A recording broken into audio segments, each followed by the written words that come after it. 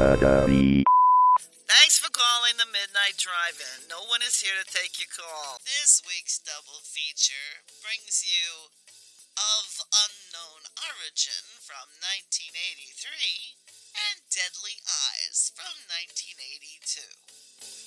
For more info, check out the Midnight Drive-In on Twitter at MNDriveInPod or find us on Facebook. If you want to email us, send it to themidnightdrivein@gmail.com. Remember, no outside food or drink. Anyone caught performing sexual acts at the drive-in will immediately be taken to the office. Unspeakable things will be done to you. Thanks for calling.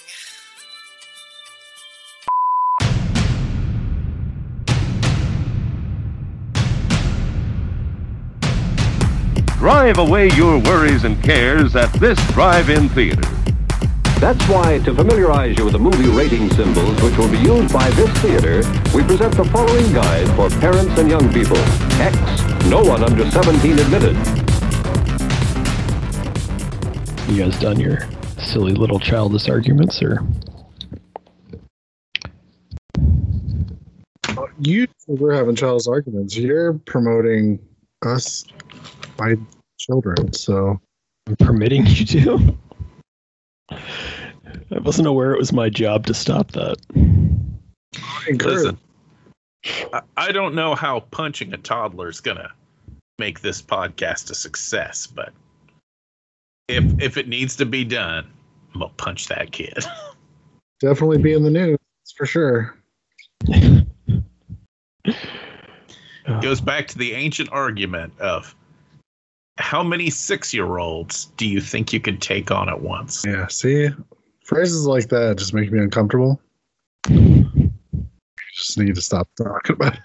Just saying, bare knuckle boxing, infinite 6-year-olds. You're gonna lose at some point. What point is it? Well, though, but when you bring in bare knuckle boxing, now are we fighting according to certain rules? Is that what's going on here, or is it just you're not a brawl? I just mean you're not allowed to chainsaw the children. Okay, but you're allowed to like kick them and stuff. Yes, yeah, you can kick them, you can punch them, you can pick up a toddler, hit another toddler with that toddler. All right. Well, at least Noah's thought this out. Except he thinks 6-year-olds are toddlers, but whatever. Small children. So I'd watch out. I wouldn't let him anywhere near your son, Doug. Apparently he wants to fight. That was already a rule. I don't know if you guys already knew about that rule or not, but that was already a rule. Listen, I don't want to fight any children. I'm just saying I could only take so many children in a fight. And I think that number is surprisingly low. And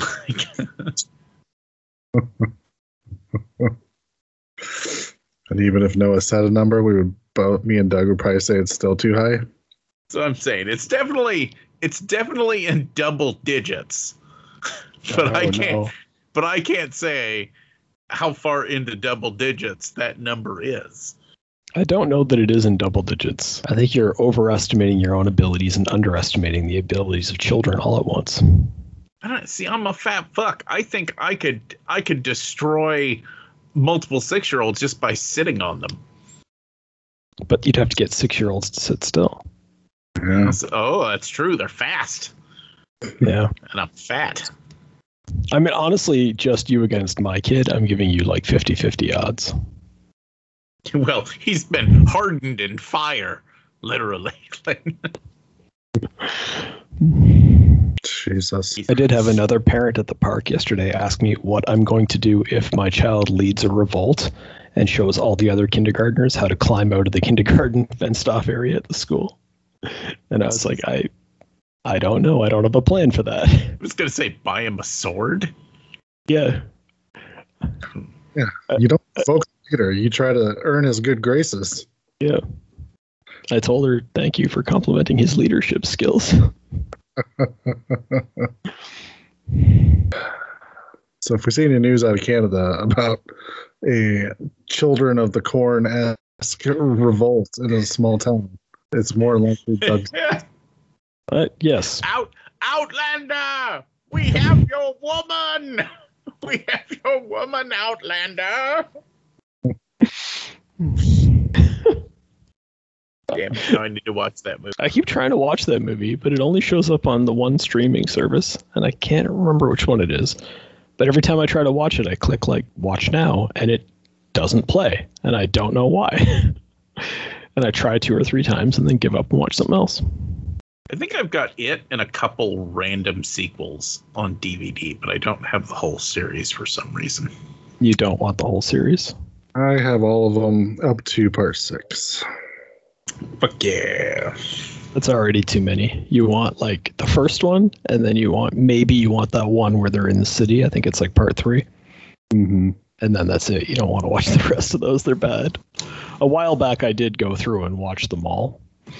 And it wasn't a good use of my time, and I'm not happy I did it. Children of the Corn 1984 is streaming on YouTube. Is it? If anybody's really interested in watching it. I must have been really, really interested because I never checked that. It's like a pretty good version, too. Yeah. Yeah. Yeah, it looks like the Corn movies don't transfer over to the YouTube account. I have no interest in watching most of those again, and I will not be watching them. I was going to say, you're going to be busy anyway. You got to watch Candyman and those 2 other movies that have that in the title. Yeah. We'll save our Candyman discussion for the end of the show where it belongs.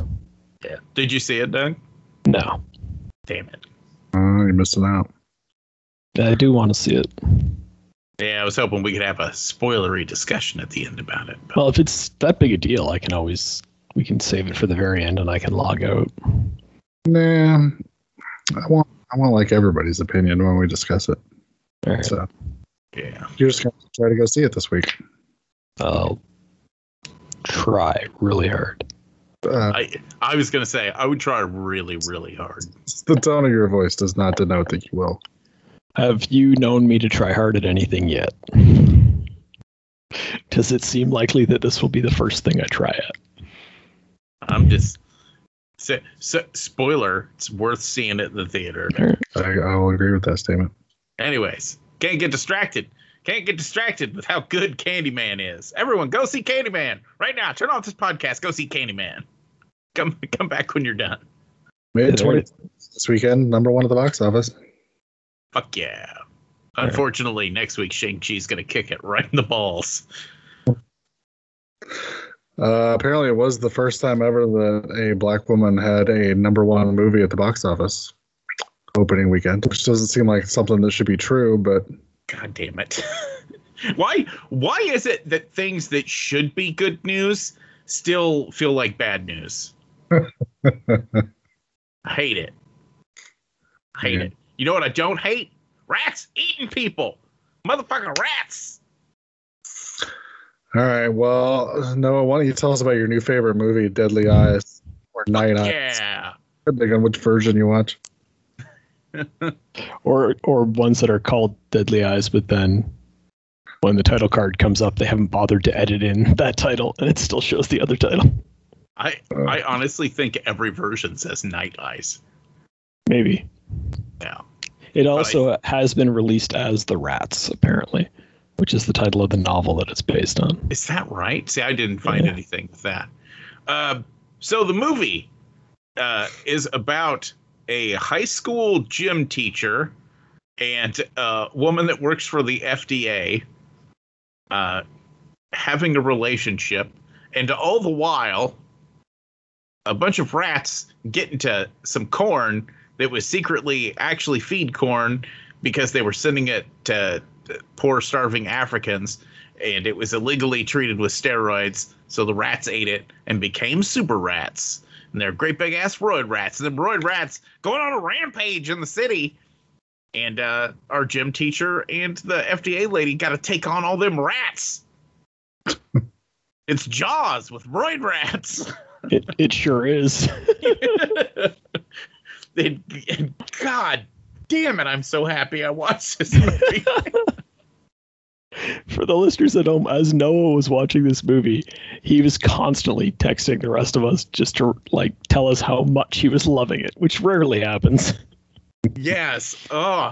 And I'd watched it earlier the same day, so I like knew that reaction was coming, and I was like waiting for it when it started.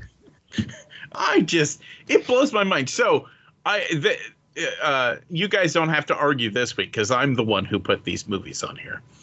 And I had put them on because I wanted to watch Of Unknown Origin again. Okay. And because I was like, you know what? I remember it being all right. And it's just about a dude taking on like a rat in an apartment building.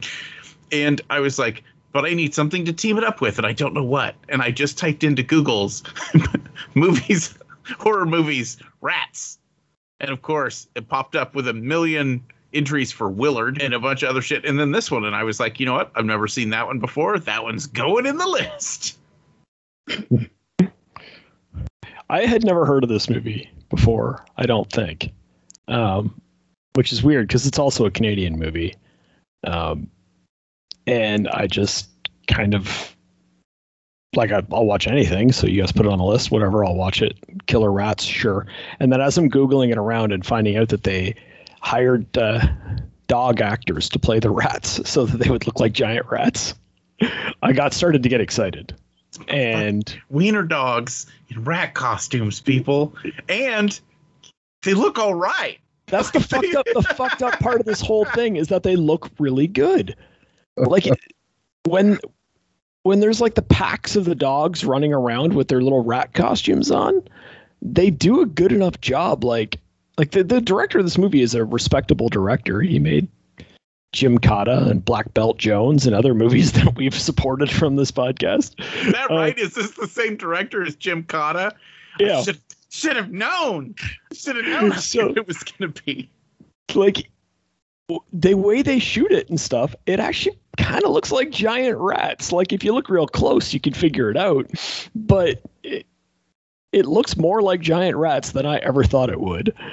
And it messed me up. And then when they do the close-ups, they cut to the pretty good puppets of rats doing the actual biting, and they use just enough of that fake blood on them to make it look like they're actually chewing on stuff. And I was going to say the one special effect complaint that I might have is that when they're doing the close-ups of the rats eating somebody, a lot of the time I think it's supposed to be the rat gnawing on somebody, and instead it looks like weird vampire rats sucking on somebody. Yes, I agree, because the puppets aren't particularly movable.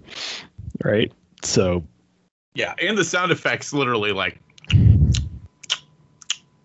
Yeah. It's like, that rat's suckling that dude's lifeblood.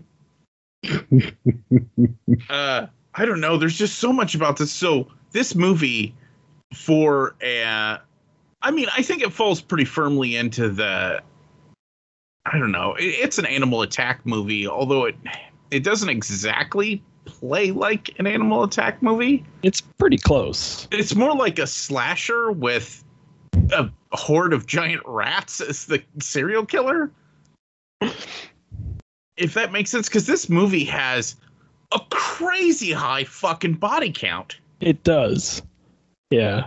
But it's the Jaws formula. It's just giant rats, and then it's extra kills added in because they know that's what we're here to see.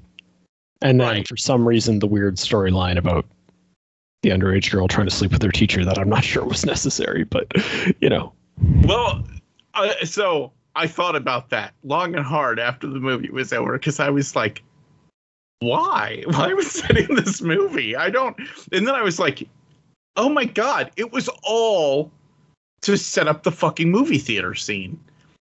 That entire weird thing was just to put that character in so that she could go to the movie theater and the rats could attack the movie theater and we would have a reason to be there. I mean, I kind of agree with you, except for the fact that there was like a bunch of teenage characters, like the whole basketball team could have just gone to the movies. We didn't need that. Because the super weird thing about this movie is that so there's a whole plot line about this teenage girl who sneaks into the locker room to try to sleep with her teacher. And then when that doesn't work, she sneaks into his apartment. And when he comes home, she's just there in her underwear.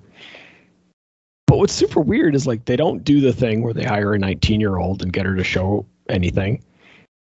When they're at like cheerleader practice, they're all like fully dressed. They're not in like skimpy little outfits. Like the teenage girls are not sexualized as much as you might expect from a 1982 low-budget horror movie.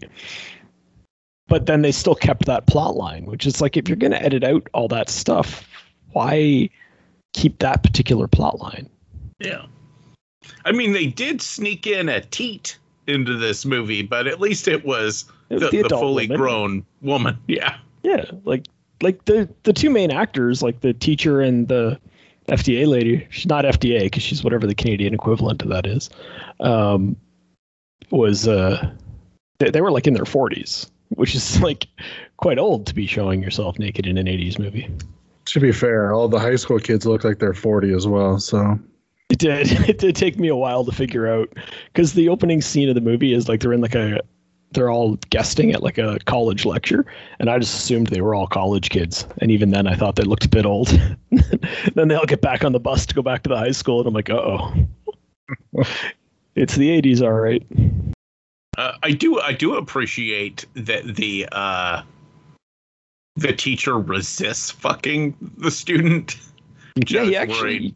I was worried that was going to happen. Although the level of boner he seems to have, at some points you're like, inappropriate. Maybe you should have had him a little more.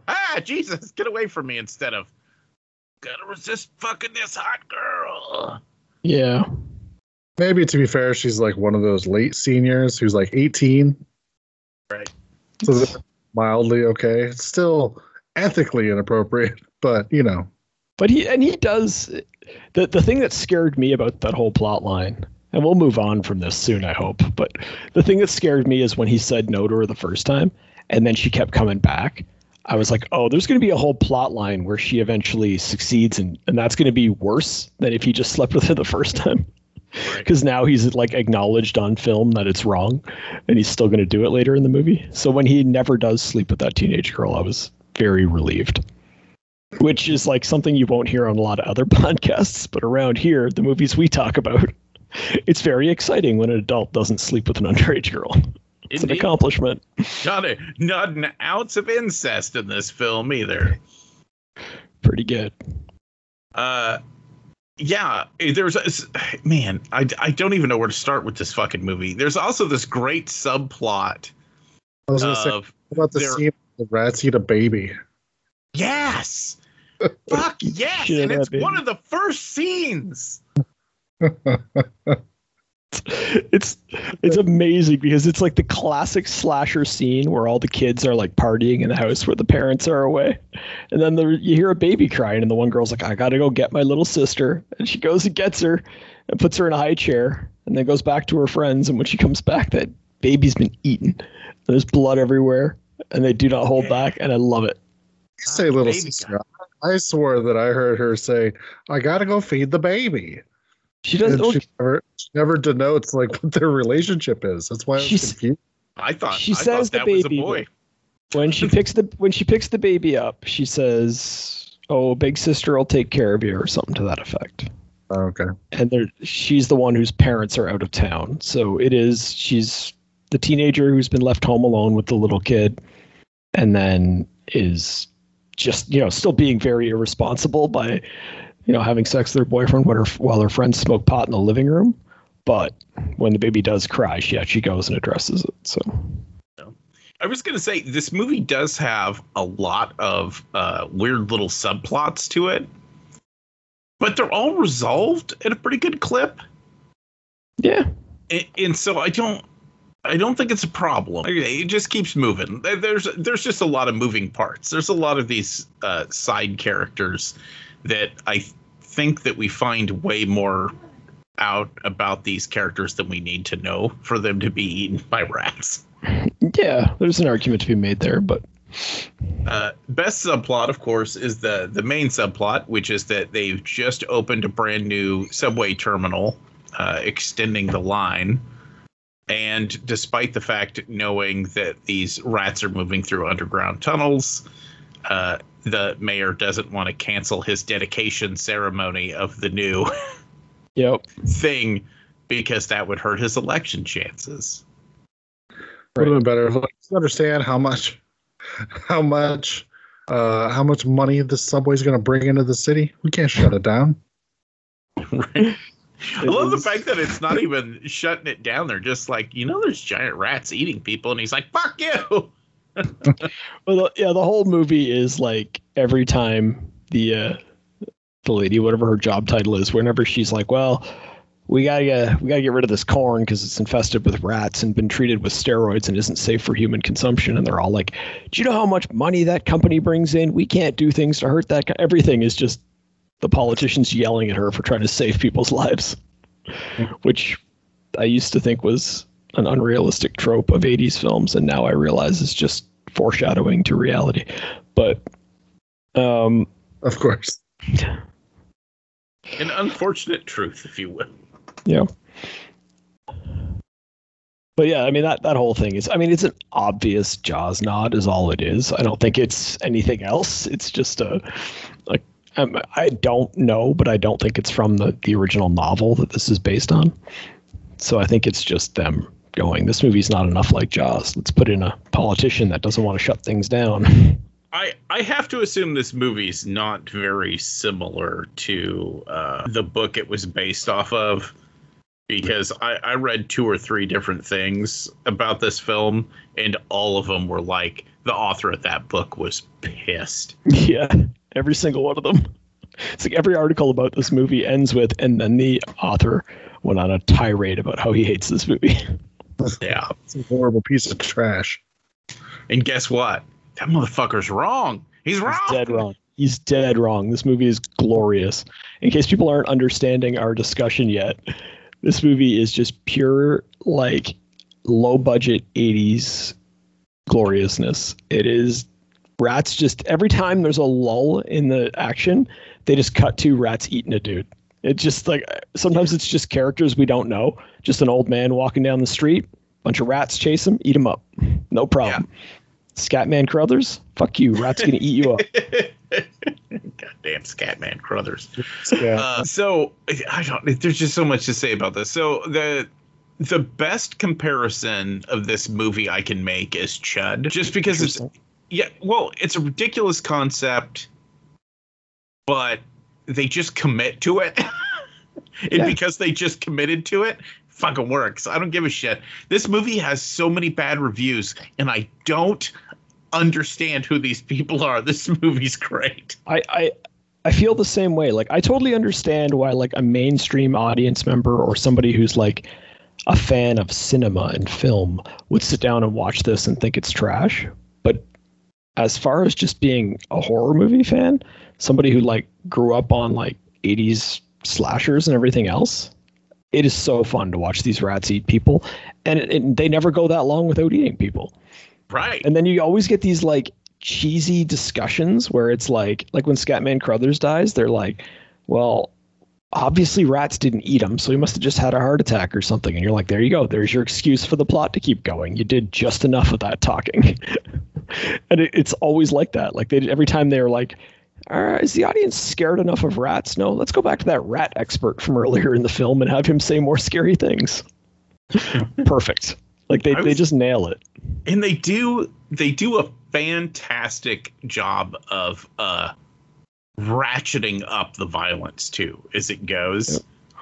Yep. I agree with that. Yeah, we go from rats killing a cat off screen to rats starting to kill a baby on screen and then horribly devouring that baby off screen. Then a little more, and then we culminate in this orgasm of fucking rat violence that is the fucking subway scene, and just all those people getting fucking wrecked by a sea of giant dog rats. Those final shots where like all those people are trapped in that subway car just getting munched alive, just beautiful to watch. Just beautiful. Just all these little fucking dogs in costumes climbing all over these piles of people who are just doing their best like 80s extra work where they just kind of like scream and don't really know how to act. It's great. Brian, you haven't said much. Like I greatly enjoyed it. I don't think I enjoyed it as much as you two did, but it's still. And it weirdly turns out I think I saw the end of this movie when I was younger. It's another one of those movies. It's like, well, I remember this one thing, but I don't know what movie it's from. And all I remember, like in my memory, it was people on a subway car looking out and seeing like a swarm of rats, and then one of them sort of stands up and then freeze frame. But I think I just inverted it. Like when I saw this, it's like, oh no, the people are outside the subway car looking in, and there's a swarm of giant rats. And then one leaps into frame as your final scare. The final shot of that rat coming right at that window is amazing. So that solved that. I at least know what movie it's from now. Yeah, there's just so much. How the fuck have I never seen this movie? Why was I not told? Who is responsible for this movie being so fucking inaccessible? I was gonna say it's not very hard, not very easy to find, unfortunately. Yeah, I'm gonna order one of them multi-region fucking Blu-rays of this bitch. I need that. I looked. There's jack shit on it though. I don't care. I just want the movie. Just have to have it. And I need it so I can watch it when I want to. And if I tell somebody about it, I have the access to go and be like, come to my living room and watch this film. Well, we do have a digital copy of it now. You could just show them that. Yeah, that's true, but that feels less final. Oh, trust me, I'm not arguing against physical media. I have a collection that I don't even remember.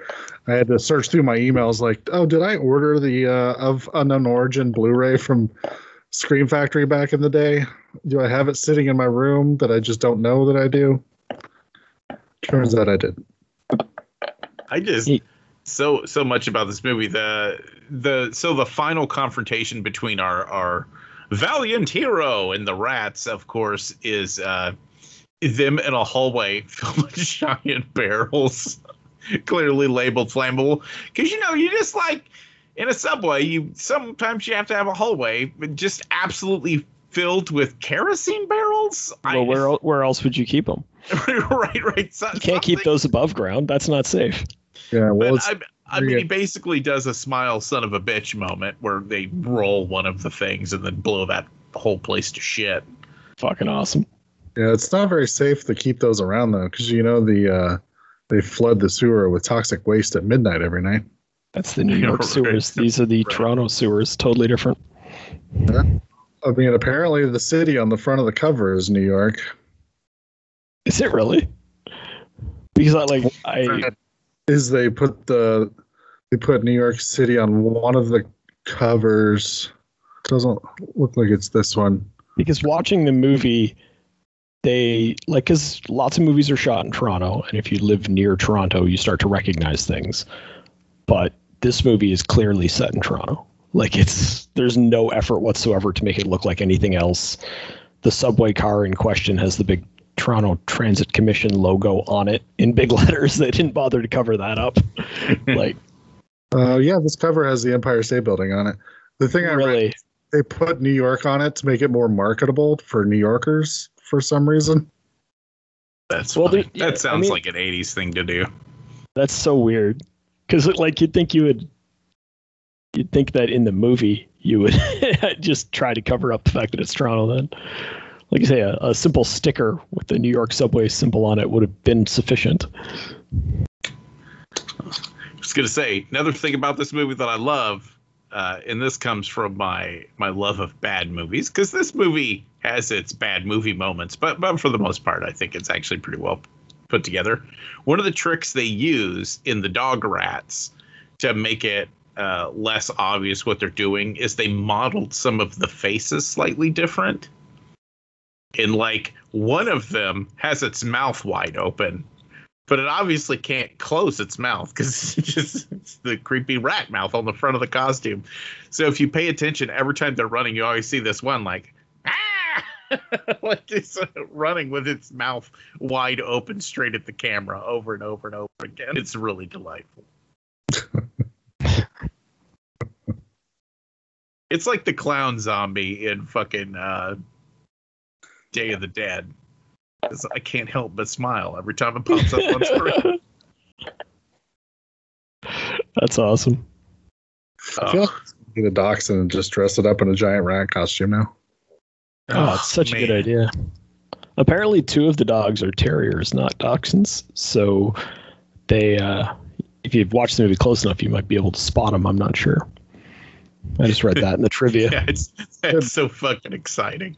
The biggest problem I have with them is because I get what they were going for to make them look like giant rats, and I'm not saying it's not entirely effective or anything because we all like it, but a wiener dog and a rat do not have the same shape of body, so they're these weird tube-shaped rats. Right, but there's no dog that looks more like a rat, I don't think. Right. I mean, the closest they could get to simulating giant rats would have been for them to go get a horde of possums and spray paint them black. Which it's the 80s. It could have happened. Yeah. This movie. The guy's girlfriend kidnaps his child as revenge for thinking that he's sleeping with another woman. Yeah, well, it was the 80s. Yeah, he has sex with her and then goes home the next day, and that's when the student's waiting in his bedroom. So my assumption is, because she's like, you didn't come home last night. So my assumption is she's been there all night, which is fucked up. Oh, that's a good point. I never pieced that together. Yeah. And he's like, and he comes home and doesn't even go in his bedroom, just starts taking off his clothes like, I gotta go jump in the shower, kid.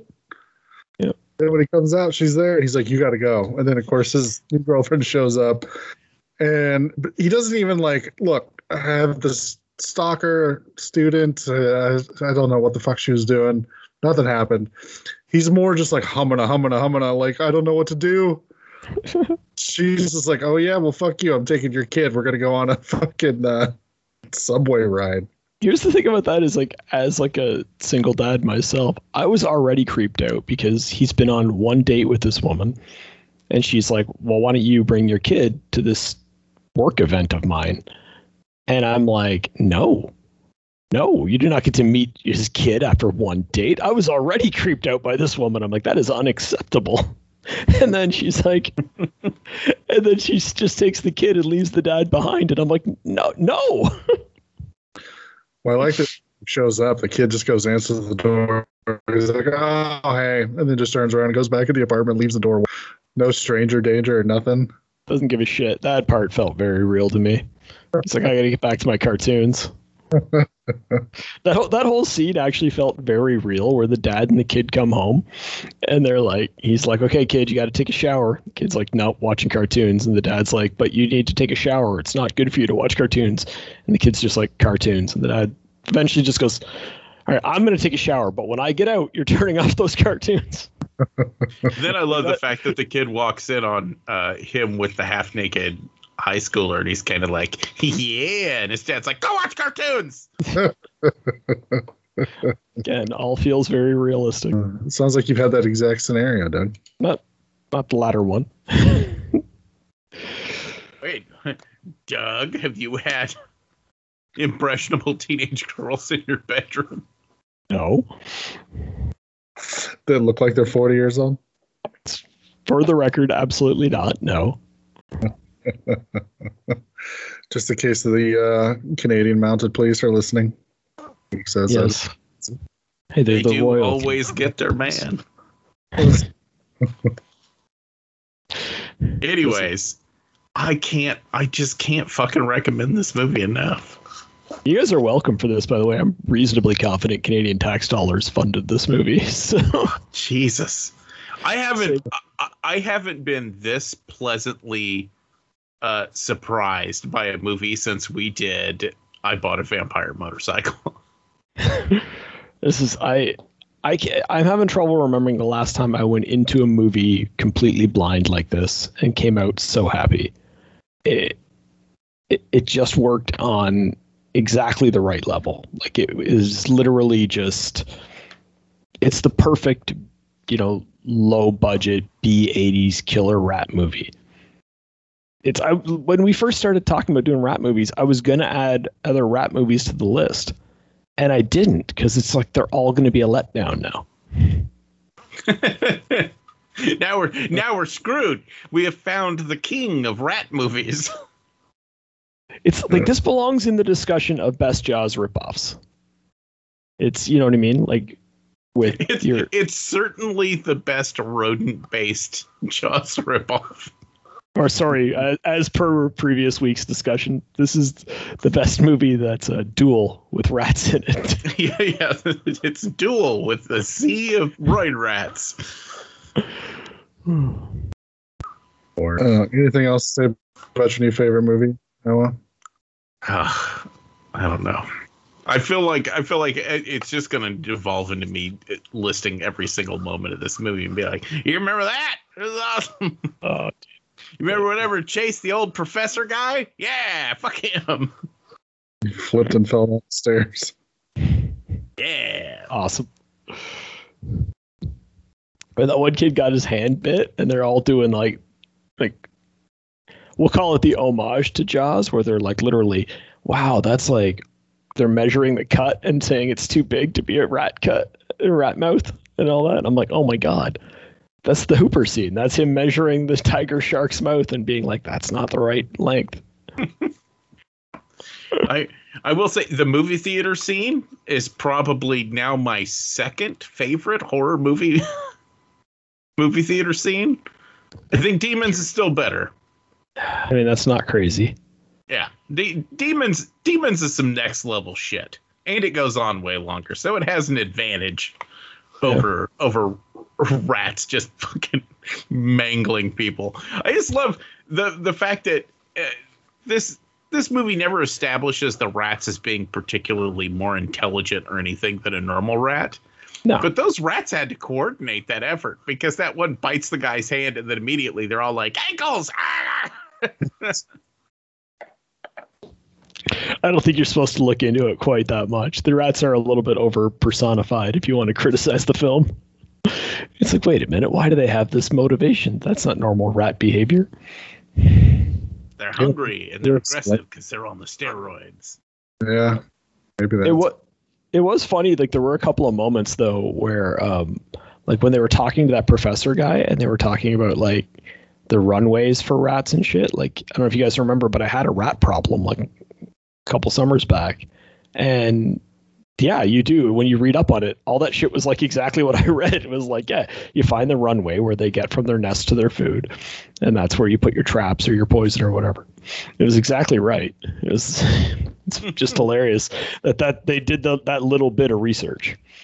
Not the fact that, you know, if rats eat corn with steroids in it, they'll just turn giant. They never bothered to really do the science on that, but...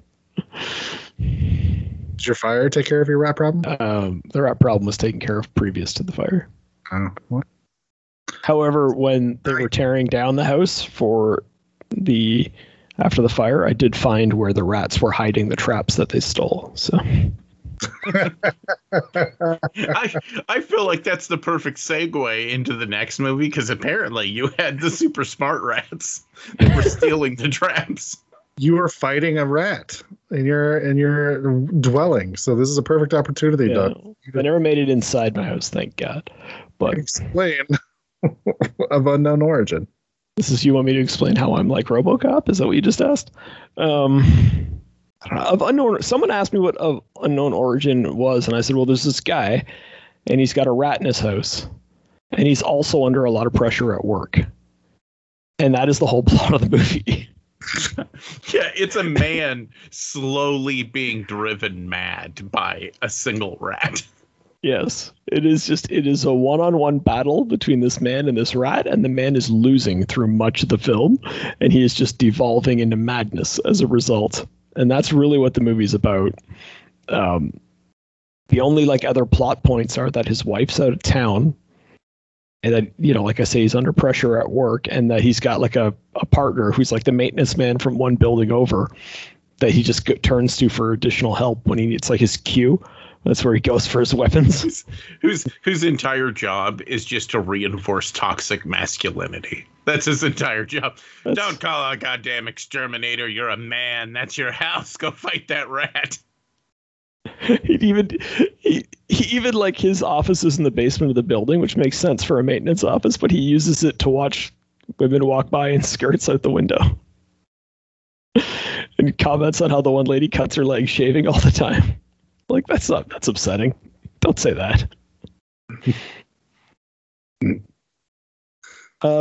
Yeah, but it was weird that this whole movie was about one guy fighting one rat and losing through much of it, and it almost cost him his career.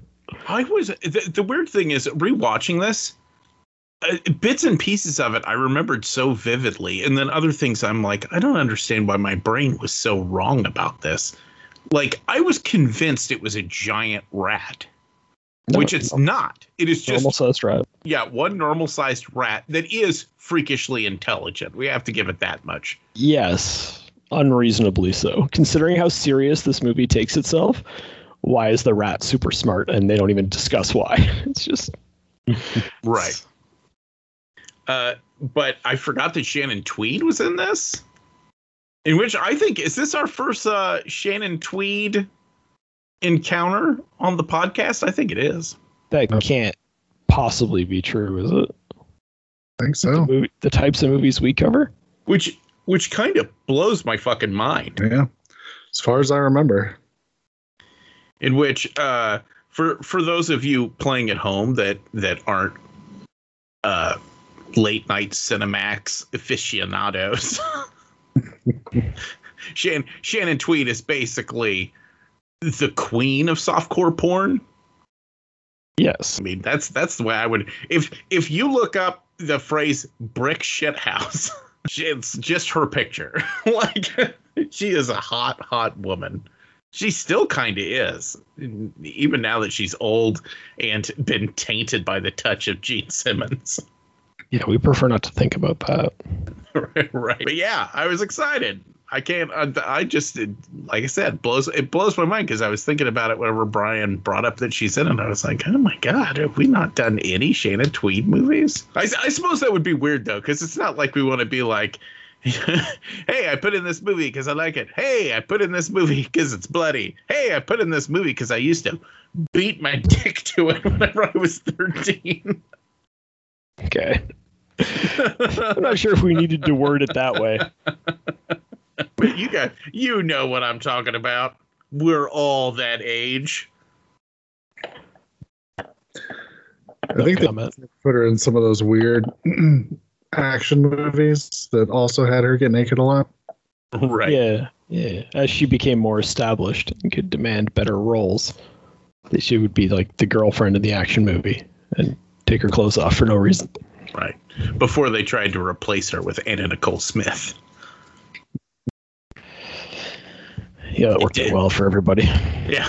I was getting ready to say the exact same negative statement, that it didn't work out for anybody. All right. Do you guys want to get back to the movie now? Yes. So Shannon Tweed's tits start this movie. And then a smart rat and a guy just go toe to toe, and it's just this great. I don't know. It's hard to even call this a horror movie because I don't think they do a very good job of generating any type of fear. It's like a psychological thriller. They make references to like Moby Dick and stuff in the movie. Like he's reading it at one point. I think the movie version's on the screen at one point. And you're like, yeah, it's him going after this rat and it's consuming his life and everything and driving him insane. Except the difference is in this movie, because they make the rat so super smart, it's like he has to. The rat comes after him if he lets his guard down. The rat tricks him into leaving the room so it can destroy his work papers at one point. The rat overhears him telling the exterminator where the check's going to be, and it steals the check. It really does. It literally, he leaves a check out for the exterminator for people who haven't seen it. He comes home and the rat's still there, and he calls the exterminator, and as he's yelling at the exterminator, he sees the eaten up check there. So the rat knows how to read what a check is, understands that concept, and is like, well, if I destroy that, then the exterminator will just leave. Problem solved. Yeah, I was going to say, the other problem is I feel like this movie attempts to take itself too seriously until the very end of the movie, when all of a sudden there's this gear shift, and all of a sudden it's turned into House, and he's running around in hockey pads with a spiked baseball bat, ready to battle the once again normal-sized rat to the death. That ending is fucking insane, but it's so jarring to have a movie that takes itself this seriously and then has that ending that lasts like 15 minutes, feels like it's from a completely different movie. It is like there is a build up to it, but when they flip that switch, it's such a switch. Yeah. If this was a better movie, the main character would have such an interesting journey, because they kind of start with him in this position of, I don't know, position of power is what I would call it, but that's not exactly correct. He's got a good job. He's stable. You know, he wears suits to work. He's got a hot wife, all that kind of shit. And then slowly his battle with the rat breaks him down into a quivering, blubbering mass of weak man flesh, and then rebuilds him into fucking Ash taking on the Evil Dead. Which is weird.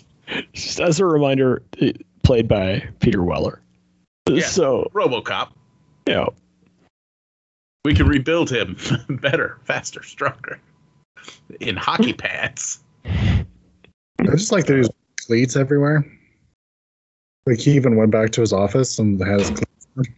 I'm just like, really? It was the 80s. I think in the 80s, it was just understood that you would, if you worked in an office, you had to keep like sports gear in that office so that you could go play racquetball or tennis or whatever with the boss whenever it was demanded of you. I guess. But his boss saw him and was like, don't let anybody else see you like this. Go home. Yeah, because he was all fucked up. This is one of those movies that should also be on after the credits, because so while he's fighting the rat in the basement, two things happen. First of all, he breaks a water line and his basement is still flooding at the end of the movie. Yes. But then he goes back down and he's battling it. He straight up breaks a gas line, and that house is so full of fucking natural gas. Yeah. But he's also trashed the rest of the house. Yeah, and they do not address the fact that house is going to fucking explode. Somebody's going to flip a light switch and they're all going to die. Well, he doesn't have any power, remember? Yeah, the rat does cut the power to his house at one point as part of the battle. And the phone. Yeah, it's a smart rat, man. Super smart rat. And then clearly there were scenes edited out of this movie at some point, because a few things happen that don't make sense. So there's the scene where he falls asleep in the bathtub fully closed for some reason. No. After mouse trapping his own hand. And then he goes and he's sleeping in a hammock in this room, because that way he's up off the ground so the rat can't get on him. And it shows the rat cutting a hole in the roof above him. Yeah. And then the movie just continues on. Yeah. The rat was just trying to spy on him, I think. Do you think? Because it seemed pretty obvious that they were setting it up for the rat to like drop on him and fuck him up. Maybe they. I'm not sure. I don't know. Just a weird continuity thing. Well, I have a different question for you guys. Do you guys think that the rat was never supposed to be there? Because I feel like this movie is about a guy going insane, and that if you could get your hands on the original script, or the original treatment at least, that this would be about a guy constantly trying to fight a rat and us not knowing whether the rat actually existed. Because a lot of the stuff that goes wrong, the electricity going out and all that kind of stuff, could easily be attributable to the fact that he basically rebuilt this house himself. And he could be using the rat as an excuse. And it could be about him snapping over the pressure he's under at work and the pressure he's under from like the financial pressure of this new house and all that, and blaming a rat for it. And just end up ruining his whole life just because he can't handle it, rather than there being an actual physical rat. Do you guys think that that's possible? And then some executive got their hands on it and went, some executive got their hands on it and went, yeah, we got to show the rat though, because audiences want to see him fight an actual rat. And then eventually that turned into giving it to the director of Rambo 2. So now it's got hockey pads on him and a giant fucking weapon. Hey. This is RoboCop. RoboCop don't fight no imaginary rats. Yeah. Because there are some Edgar Allan Poe references in the dialogue that makes me think this is like a Telltale Heart type story that then just studio execs are like, we're not greenlighting something unless you show the rat and show it a lot. Now put in a dream sequence where the rat comes out of a cake, because that'll be awesome. It really was awesome. To be fair, that was awesome. Yeah. Trivia says the movie was originally released in a longer version according to Rating the Movies. I don't know what Rating the Movies are. No. Doesn't say what was in the longer version? No. Okay, so I don't know. I'm curious how that would be. Because that's just like, this movie, my big criticism of it would be that it is two different movies. It's a dark drama about this guy being driven insane, and it's an exploitation movie about a guy fighting a rat. Mm-hmm. And certainly the climax is pure exploitation movie. The dream sequence where the rat comes up through the birthday cake is pure exploitation cinema. But a lot of the other stuff, if you didn't see the rat, could easily be a guy going insane. Because do you guys ever see the movie Bug? Michael Shannon movie? Michael Shannon, Ashley Judd? I don't think so. It doesn't sound familiar. It's a really good movie about these fucking junkies who are gradually go insane, and it starts with them thinking they're seeing these bugs that clearly don't seem to actually exist. It's a Friedkin movie. What's that? That's a Friedkin movie, isn't it? I believe so, but I don't know that off the top of my head. Anyways, it's a really good movie. People should watch it. But it is about this just descent into madness, and it has multiple scenes of them searching for bugs that aren't there and trying to deal with a problem that doesn't exist because they're clearly going fucking nuts, right?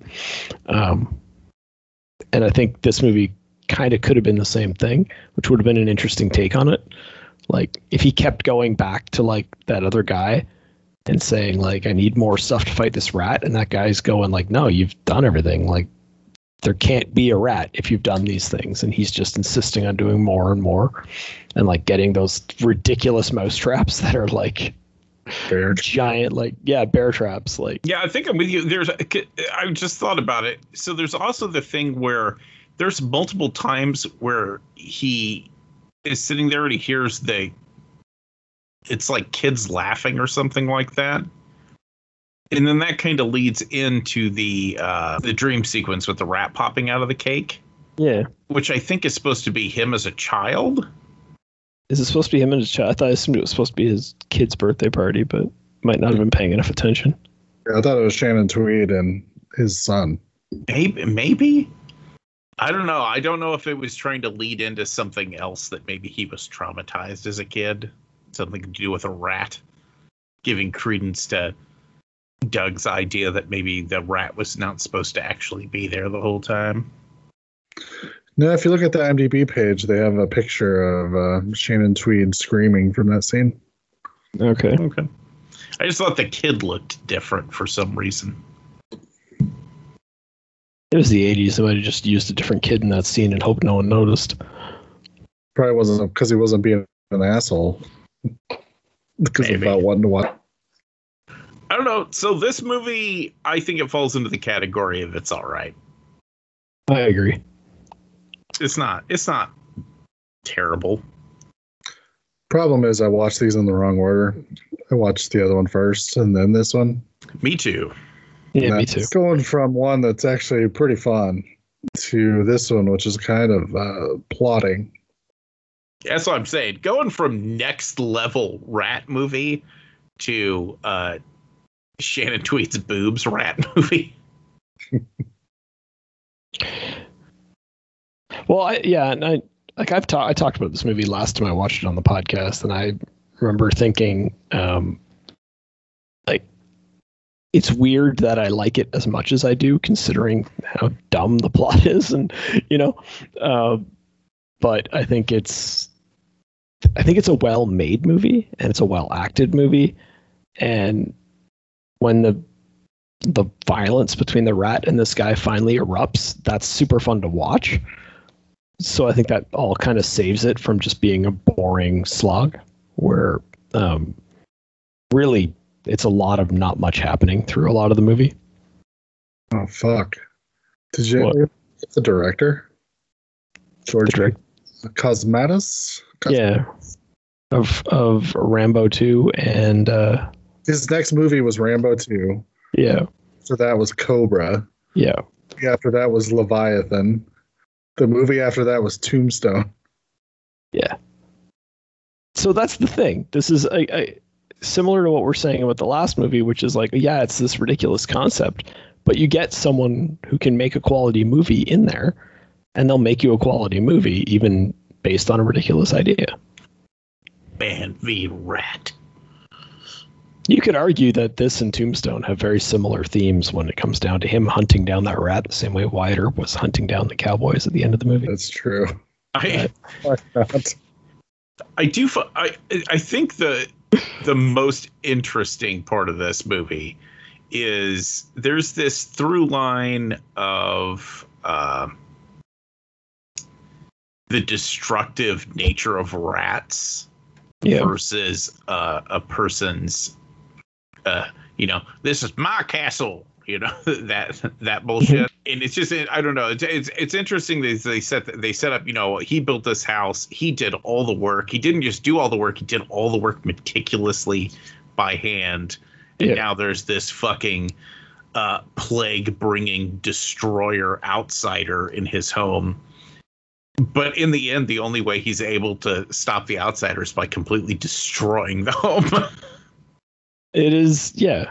There's something there that is thematically very strong that just gets buried in the fact that he's wearing hockey pads and running around with a baseball bat at the end. Right. I don't know. I feel like the movie would have been better served if they had done more damage to the house throughout the movie. And that the climax kind of happens as a result of the house already being destroyed, if that makes sense. Yeah, like if the destruction of the home was more gradual, like if he was digging up the floors at some point trying to find the rat, and people were coming by and seeing him devolve in his house that way. You could edit out a lot of the work stuff too and just have it be like he's not showing up to work and his buddies or his secretary or whoever are showing up to check on him, and you're just watching him. They're showing up and he just keeps getting worse and worse. For some reason, I'm picturing like the end of House, like when William Catt walks out of the house and it's on fire behind him. Yeah, that's kind of what I'm saying it should have been. No, yeah, I'm agreeing with you. I'm just saying, I see him walking out and it's like, fuck it, burning this shit to the ground. Right. Or even it's just the moment of, like, you could even do him with a spiked baseball bat beating the rat to death. But if you had it come at a time where he finally looks around and realizes that there's no house left to protect, which means he can cut all the chains and do whatever the fuck he wants to get this rat. I don't know. That seems thematically stronger than what they did. Yeah. Well, and there's a few moments too where people are discussing very specific parts of the house, and I kept waiting for them to go back and have to destroy like the floors that he says he sanded them all and stained them all by hand rather than using a machine. And there's like the one guy's commenting on the tiles that are like above the range hood, And you're like, okay. Like, I kept waiting for those things to come back up where he had like, okay, those tiles are special to him and now he's got to smash them. That floor is special to him and now he's going to have to destroy it. But they never really did that. Yeah. So the movie's all right. I think it's saved by a good lead actor and a good director. But it, much like many of the movies we've discussed recently, it's just they weren't quite sure whether they were making a drama or an exploitation film, so they just tried to do both. And it's kind of weird. Apparently this won some like Best Actor award at Cannes. I want to say. At Cannes? At a film festival. Oh, okay, I can see at a film festival because there's a lot of film festivals. I keep closing this tab. I should just leave it open for the entire time we're talking about. It's going to take me a second to look. So continue on. Yeah. For those of you at home, if you're having a movie night with your friends and you want a double feature, these two movies is actually be a pretty good double feature. Just make sure you do have Unknown Origin first. Yeah. Well, the problem is if you do that, you're going to have a certain segment of people who get up and leave after the first movie, and you're taking that second movie away from them. And it's so fucking good. Yeah, that's true. Deadly Eyes, man, was just... I take it back. Deadly Eyes and Orca. Yes. Oh my God, do I ever want to watch that double feature? It wasn't Cannes, but it was the Paris Film Festival, 1983. Okay. I don't know much about the Paris Film Festival, but... I'm sure it's fine. It surprises me. The French like the... people smoking cigarettes and talking in cafe movies. Yes, but sometimes a Paris Film Festival will give a famous actor an award just to get them to show up and accept it, right? Yeah, good point. Not Paris specifically, but any type of... Yeah, he wasn't famous at this point, though. This was his first leading role in a movie. Was it? Yeah. Maybe they just thought he was really good. I think he's really good in the role. I actually think his performance is excellent.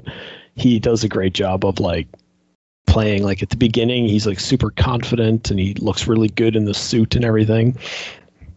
And then as the movie devolves and he's like losing his mind, and when he finally snaps at his boss and he's just like, look, you get your stupid report when you get it. If you want to take the project away from me, then do it. I don't care anymore. Like I thought those moments were handled very well. And that he also was capable of the action elements of the film, which are we know that about him from his RoboCop days, right? RoboCop. And so trivia says favorite film of Stephen King, debut cinema movie of actress Shannon Tweed. Yep. And first leading role in a film television production of actor Peter Weller. That's whoever's in charge of casting that puts Peter Weller in his first leading role and gets Shannon Tweed to play like the hot wife who, like, that's not me calling her hot. It's every character in the movie calls her the hot wife. And every time they show her, she's like either in like a like beautiful evening gown dress, or she's naked, or she's in a bikini. Like that's it. They just, there's never like a scene of her in like jeans and a t-shirt. That just doesn't happen in the whole movie. I was going to say, I could even see the Stephen King bit, because this kind of... Oh, this fit all his... Yeah. Stuff. Yeah, it's kind of a meandering story that abruptly ends. Yeah. It just needs an anti-religion theme thrown into it, and maybe some bullies from the 50s that come by and make fun of him for breaking his house. It's going to be a full Stephen King story. Thanks for calling the Midnight Drive-In. No one is here to take your call. For more info, check out the Midnight Drive-In on Twitter at MNDriveInPod, or find us on Facebook. If you want to email us, send it to themidnightdrivein@gmail.com.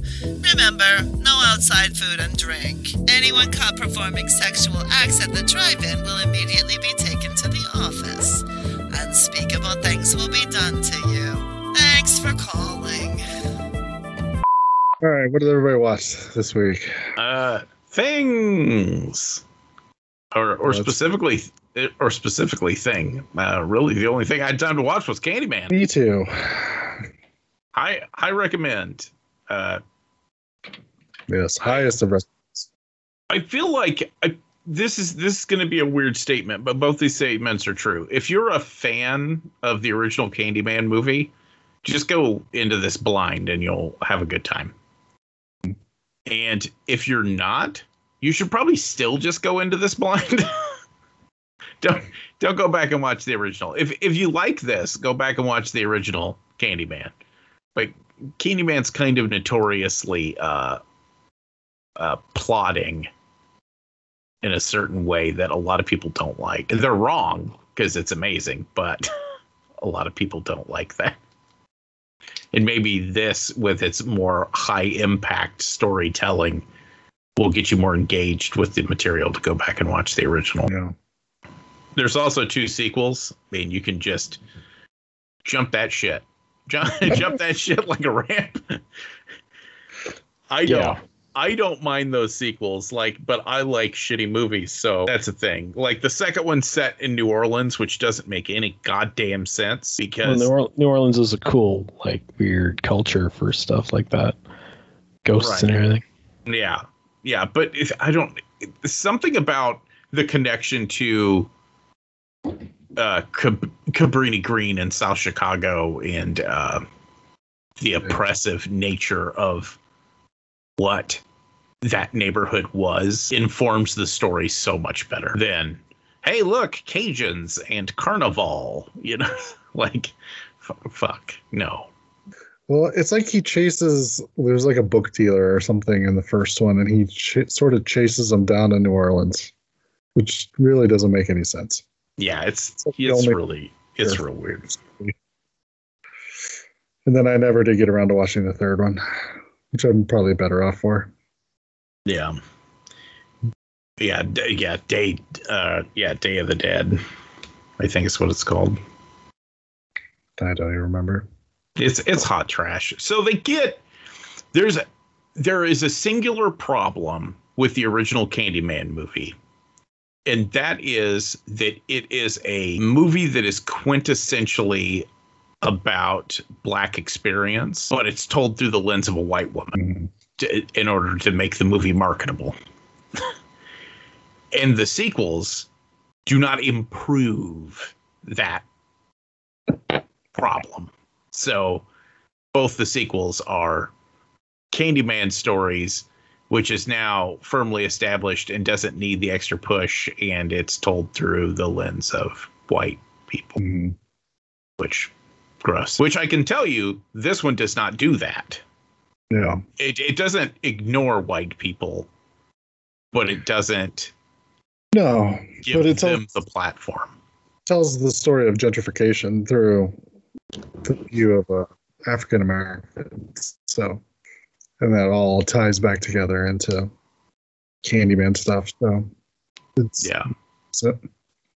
yeah, and I really liked. So they were able to keep the themes together from the original movie, because the original movie has a whole bunch of interesting through lines like art and in the specifically graffiti style art and things like that, and how that it's this cultural touchstone that even in its most destructive forms, like it has to do with community and all that kind of stuff, and therefore has to do with the idea of the Candyman.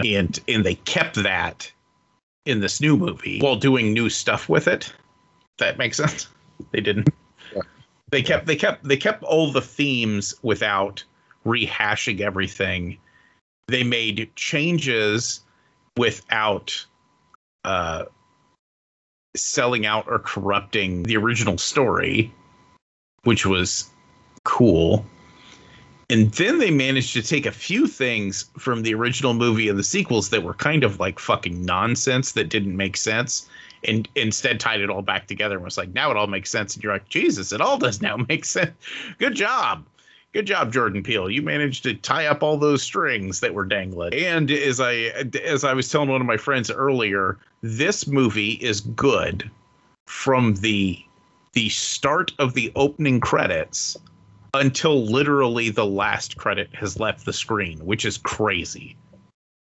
I can't remember the last time I saw that like there is no reason to not watch every second of this movie every time. Yeah. People still get up in the theater and we're leaving during credits. Yeah, fucking idiots. There's no. How can I say this? There's no post-credit scene in the movie, but if you've watched the trailer, they sort of tell these stories with like these shadow puppets. During the whole run of the credits, they're telling stories with these shadow puppets, and it's beautiful and it's interesting, and it actually adds to the story of the movie you just watched. So sitting and watching. Yeah, and literally the very last moment kind of ties it all together and has this final brutal but poignant message. Mm-hmm. which is royally fucked, but you're like, yeah, but that's the only way this story does end, I guess. Yeah. But yeah, all the acting's really good. I don't know, it's fantastic. Like I said, I don't want to talk about the actual plot because it's its own thing. You just need to go see it, Doug, and then we can have a nice spoilery discussion about it. We'll see. I'll do my best. I might not do my best. I was really sad. The theater I went and saw it in, there was literally like 4 people in that entire theater. I was like, That's exactly how I want to see it if I go. Yeah. So here's the thing. Good for me, bad for the movie. This movie, I know we said it's number 1. The fact that it's getting ready to get kicked off of number 1 next week by a Marvel movie is an injustice. Mm-hmm. And not that the Marvel movie doesn't deserve to make all the monies and all that kind of stuff. It's just, especially the fact that Jordan Peele wrote this again. That dude right now is fucking unstoppable. And I feel like in 40 years, we're going to be looking back at this 10-year stretch at him like we do at John Carpenter. Yeah, I can't argue that. It's a bold statement. It really is. But I mean, his last... the last 3 things I've seen of that he had his fingerprints on, it's like, fuck, this is all really, really good. Yeah, man, I went on and on about how much I liked Us, just right. Whatever that was last week or the week before. So yeah, like I said, pretty much as long as he is involved, like in a pretty high up role, then I will definitely watch anything that he's involved with. It blows my mind that he came out of comedy. I don't get it. He has such a fucking this knack for horror. The funny thing is he was on a couple years before Get Out. He was on like a horror podcast I listened to, talking about how much he loves horror movies and how he wants to make one and stuff.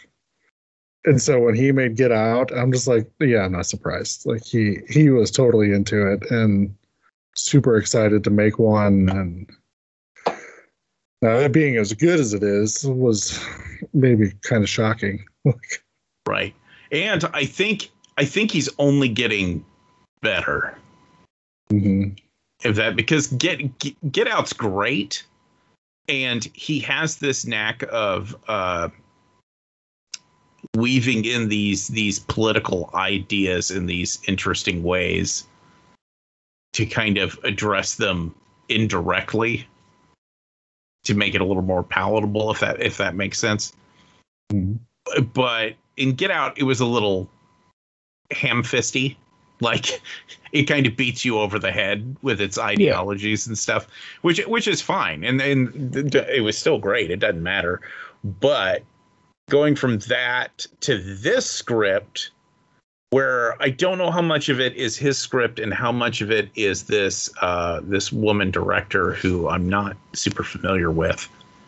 I don't know what else she's worked on, but I know she's working on a Marvel project now. So, ooh, I wonder if she's doing the next Black Panther movie. No, that's Coogler again, I believe. But okay, on the Miss Marvel stuff, maybe.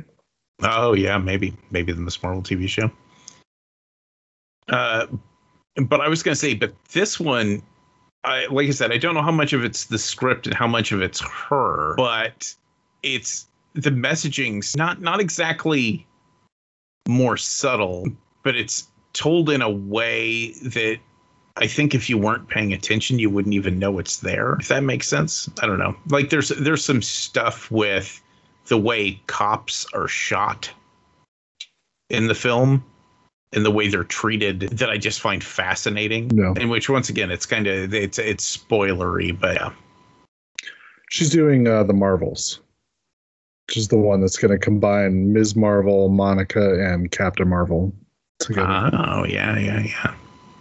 But yeah, I'll quit blathering on about it. It's fucking fantastic. Seriously, people, if you haven't seen it, go fucking see it. Don't wait to see that one at home. Go see it in the theater because it's worth it. Agreed. What did you watch, Doug? I don't have too much.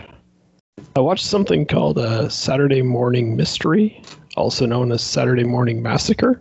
It's from 2012, and it is a live-action Scooby-Doo. It's literally a team of ghost hunters that very closely resemble the Scooby-Doo team, driving around with their dog in their old 70s van. And they go on a job where it turns out that there might be real ghosts there instead of just some old man trying to save his amusement park or whatever. I don't know how to decide whether to recommend it to anyone or not. It is that. It's a B-movie version of Scooby-Doo. So if you want to watch that, it exists. I guess you could say it delivers what it promises because it's that. It was kind of fun. I enjoyed it a little bit. I was shocked how much it reminded me of Scooby-Doo because I didn't know it was legal to make something that was that close to Scooby-Doo and release it and make money off of it without giving all the money to the Scooby-Doo people. But apparently you can get away with it. The only other thing I watched, I watched the season 10 of The Walking Dead because it just showed up on Netflix recently. Yeah. And I hadn't been caught up.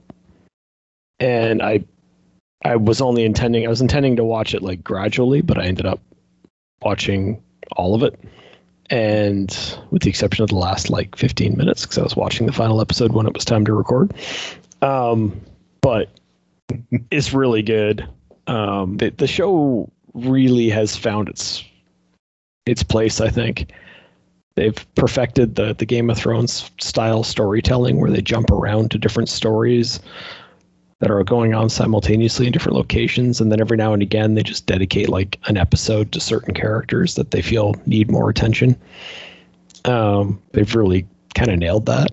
It's not as like, I don't know if you guys remember, but like the first couple of seasons of Walking Dead, there was always that issue of like a character would get their whole own show and then like 2 weeks later they'd die, and it was just like the most predictable thing in the world. They seem to have moved away from that pretty well. Mm-hmm. What blows my mind about season 10 is the thing that started in season 9 and that a lot of people complained about with season 10 was that they try to redeem the Negan character. And I was like, how do you take that guy and try to kind of redeem somebody who's done the things he's done? But I thought they handled it really, really well. First of all, because of the time jump that happened during season 9, they do like a really good job of constantly reminding you that this guy was locked up in a cage for like 8 years. So there's reason for him to have changed, and there's time passed for everyone else to kind of be able to look beyond what he was. They also do a really good job of making sure everyone knows that he's not fully redeemed, that he's not some hero, that he's just maybe better than he was, which is not an accomplishment really.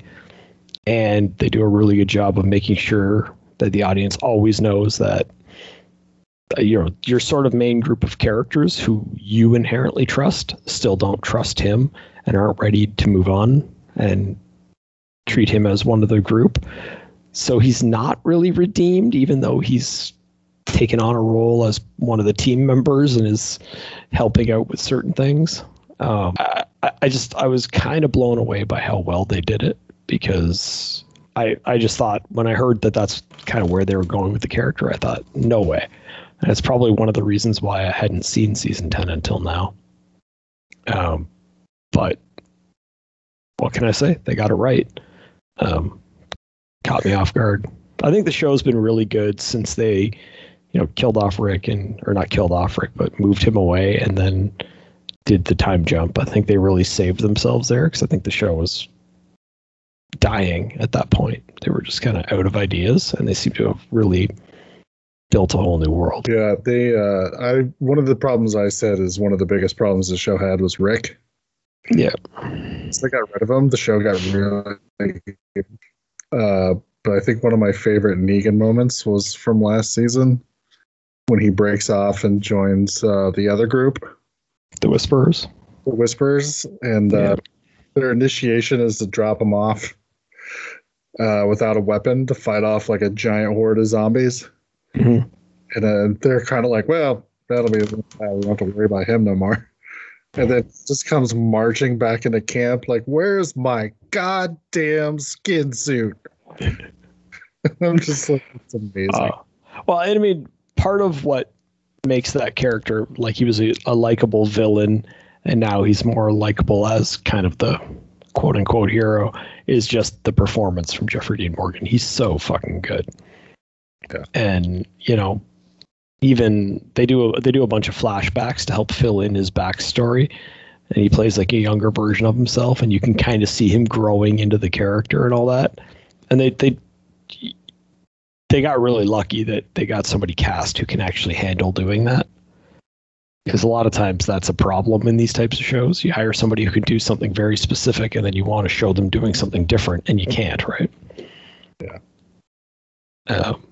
But yeah, the whole thing with him joining the Whisperers, and it's like, I kind of knew it was pretty obvious, just maybe because I've watched too much TV in my life, where it was headed.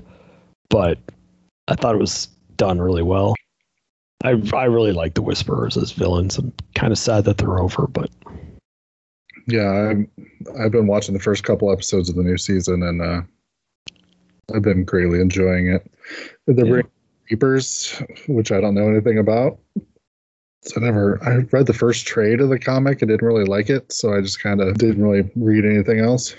But I've enjoyed the TV show enough that I may go back and reread them at some point. But so the Reapers just showed up in the very end of the last episode. So yeah, see where it goes. Those guys in like the white outfits, they kind of introduced in season 10. Not in what I saw, but okay. Not really sure who's who when it comes to the naming of all the different groups, but I don't either. That's the one thing. Sorry, go ahead. They showed some guy in the last episode and acted like I should know who he was. So I was like, oh fuck. I'm sure he's probably been around. I don't remember who this guy is.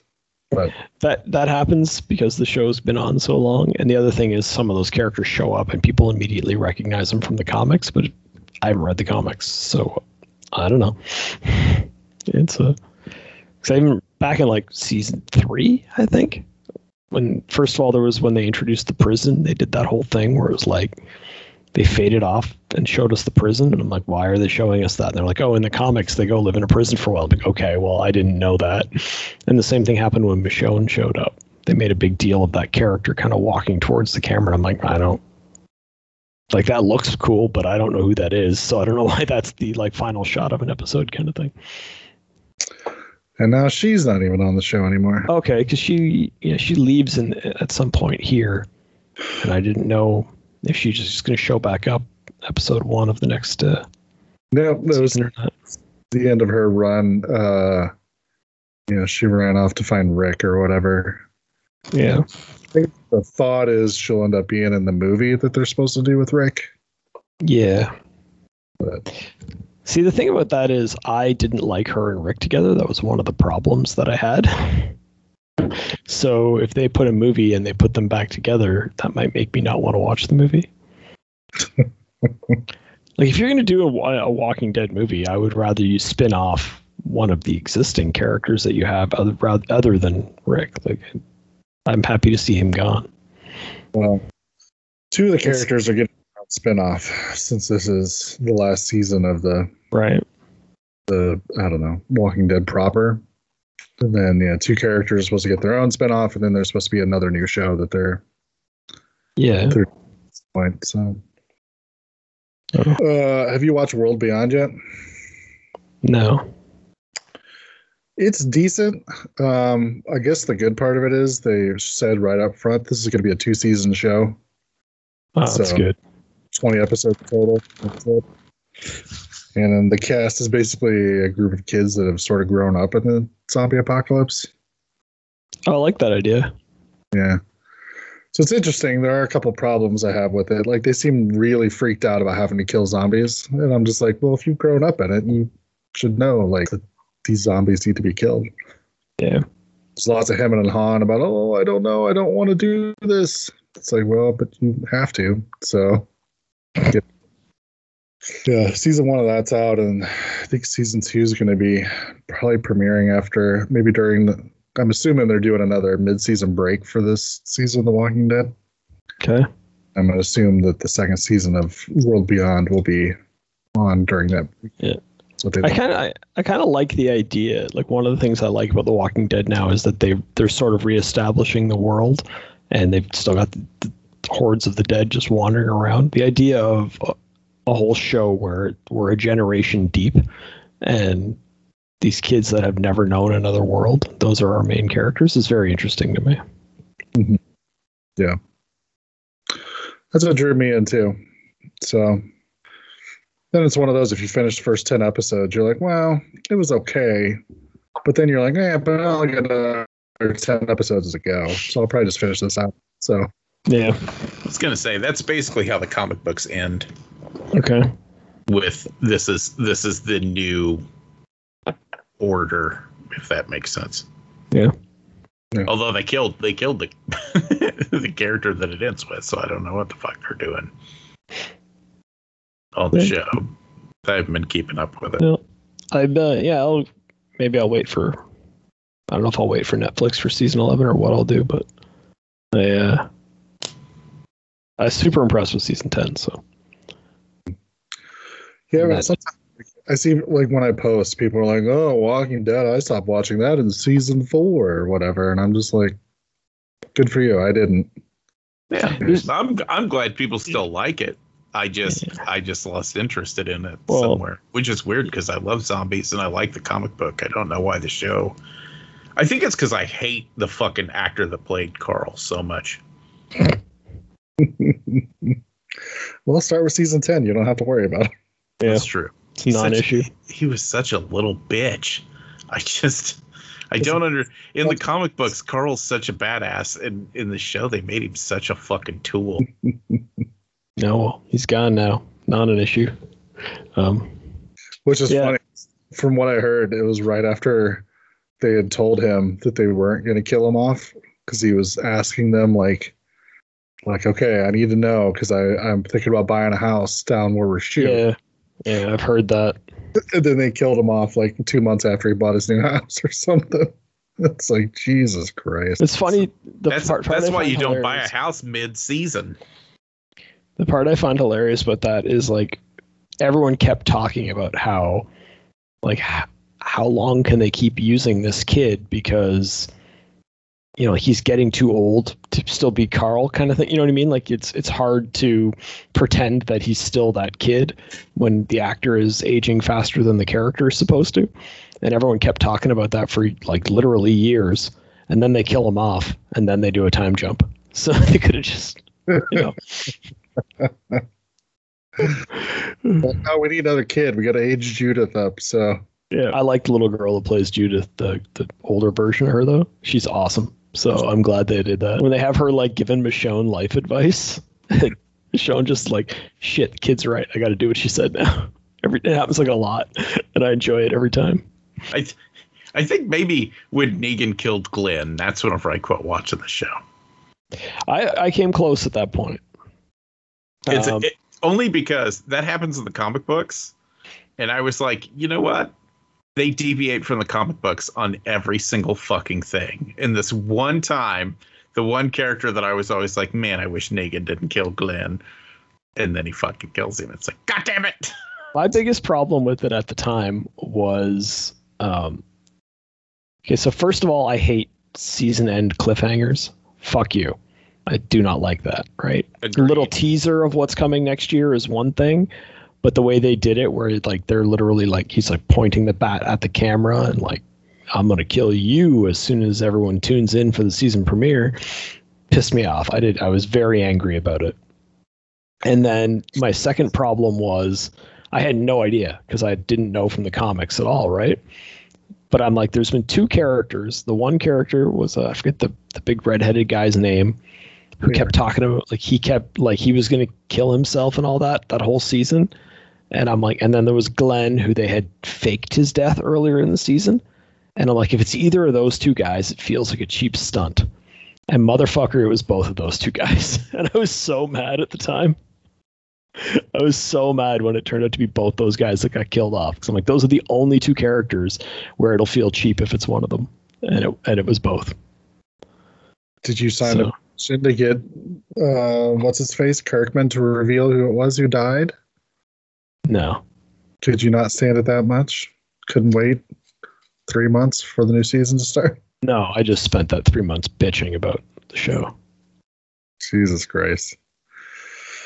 Trying to remember how the timeline works. So you probably go back and find old horror etceteras with me ranting about that. Remember when JR got shot on Dallas and people didn't know for almost an entire year? Yeah, but I didn't watch that show, so I didn't care. It's not new. It's how old TV used to work. Yeah. I hate it. I hate cliffhangers that end.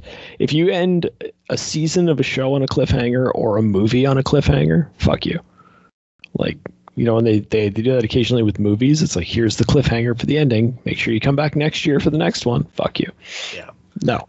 I'm a firm believer in the self-contained thing. Every season should end in a way that if there was never another season, everybody would be okay with it. To a certain extent, I agree with that. Walking Dead does a good job of introducing new villains like in one season that will then be the big villains in future seasons. And I'm okay with that. I'm okay with that idea of introducing them, just not full cliffhangering them like that. All right. Well, did you watch anything else? No, I ended up, like I said, a whole season of Walking Dead. That's way more than I usually watch in a week. Here's a brief glimpse of some of the truly fine pictures we've scheduled in the near future. For next week, we're going to watch some Robert Englund movies from 1998, just because I'm in the mood to watch Urban Legend again. All right. And team that up with Strangeland. Yeah. Which is a D. Snyder movie? Yes, it is. Yeah. A weirdly good movie about sadomasochism in piercing culture. Careful, because if you say it's about sadomasochism, then he'll get up and give you a lecture about how you went looking for the sadomasochism and you found it. I mean, he literally uses sadomasochistic toys to torture and kill people. I was trying to make a fun little reference to that time he yelled at Congress people, though. Yeah. But he's creepy smart. I guess. I only saw it once. I remember really enjoying it, but I've never seen it, and that's at one point we were going to do Robert Englund month, but it turned into just this episode. But I'm excited to watch Urban Legend again because I was a big fan of that, and I haven't watched it in like 10 years. So I have a feeling it's going to be very 1998, which could be a problem. But yeah, I'm fine with that. All right, do you want to talk about What If, the episode this week? Sure. Everybody's have I seen it? What's the new episode? What's the newest episode? Which one is it? It's if they kill off all the Avengers before they become. Oh, right. Yes. Okay. Yeah. Yeah, it was all right. I feel like this one was like a weird stretch for some reason. See, you're much more mediocre on it than me. I was super positive. Well, see, I'll break it down the middle. I really, really enjoyed the episode, but it's not what I want from the show at all. Like what I want from the show is what we got with Captain Carter, which is what if this one thing changed? How does that impact the rest of the world, right? And what we got here is like, what if everything was entirely different? You know what I mean? Well, no, they just didn't reveal what changed until the end. Yeah. To a certain extent. It's what if Hope Van Dyne joined S.H.I.E.L.D. instead of siding with her dad? Mhm. I mean, you could argue that, but it's how many different things we see go differently throughout it. How many moments from phase 1 of the Marvel Cinematic Universe are reshot and then done in a different way, is kind of, I don't know, overwhelming. They're like, what if every movie happened differently because of this one event that we're not going to tell you what the event is till the end? Yeah. I don't know. I really liked it just because I got to actually see real Hank Pym and real Yellow Jacket. Yeah. That's what I was excited about too. Like once everything came together, it was sort of everything else leading up to it. I'm just kind of like, all right. Like this is fine, I guess. But I don't feel like it was as exciting as like the reveal, which was like, oh shit, it's crazy Hank Pym in his Yellow Jacket persona. Like that's exciting. But yeah. All the other stuff. I was gonna say I feel like so far that is my greatest disappointment of the Marvel movies up till now. I feel like they took the character of Hank Pym, who is actually a really interesting, complicated, tortured character, and just didn't fucking use him. Mm. Which is weird. I don't get it. Yeah, well, because they decided to turn Ant-Man into a comedy series. And they don't want a character that dark in their comedy series, right? Well, but they still could have done that. Because they didn't do Hank Pym Ant-Man. They had it all happen in the past, which is fine. Yeah. They just didn't go with him being broken and clearly having some underlying mental issues that tend to manifest whenever he gets stressed out about something. Right. No, I agree. Like their decision was not to go do anything dark with that whole Ant-Man series, really. But anyways, yeah, I enjoyed the episode because I got caught up in the murder mystery. I was trying to figure out who it was. I did not figure out who it was at all. In retrospect, it's like kind of obvious, but during my first watch, I did not have a clue. Which is good. I mean, that's what you want from a murder mystery. Yeah, and then pretty much the death of everybody results in Loki taking over the world, which was kind of fun too. It's fun because of the fact that, like, you realize, like, oh, like the Avengers were absolutely essential, which is important, right? Mm-hmm. It's also fun that Nick Fury considers calling Captain Marvel and doesn't. Mm-hmm. Which is funny to me because it's like, oh, so he screwed up like big time. If all he had to do was push a button and that wouldn't have happened. Yeah. The final scenes of Loki taking over were fun to watch. Yeah. I'm hoping we get a sequel to this one, sort of like we did last one. Like if it's Captain Marvel and Captain America teaming up and they have to sort of build like a new Avengers team, that could be fun to take on Loki. And that could be like, because at the end of like if you get the idea of like the end of the first one, you had her waking up in the future and all that, right? Mm-hmm. So you could very well have this new team go and have to take on Loki after the fact. It's just a team that was assembled later, kind of thing.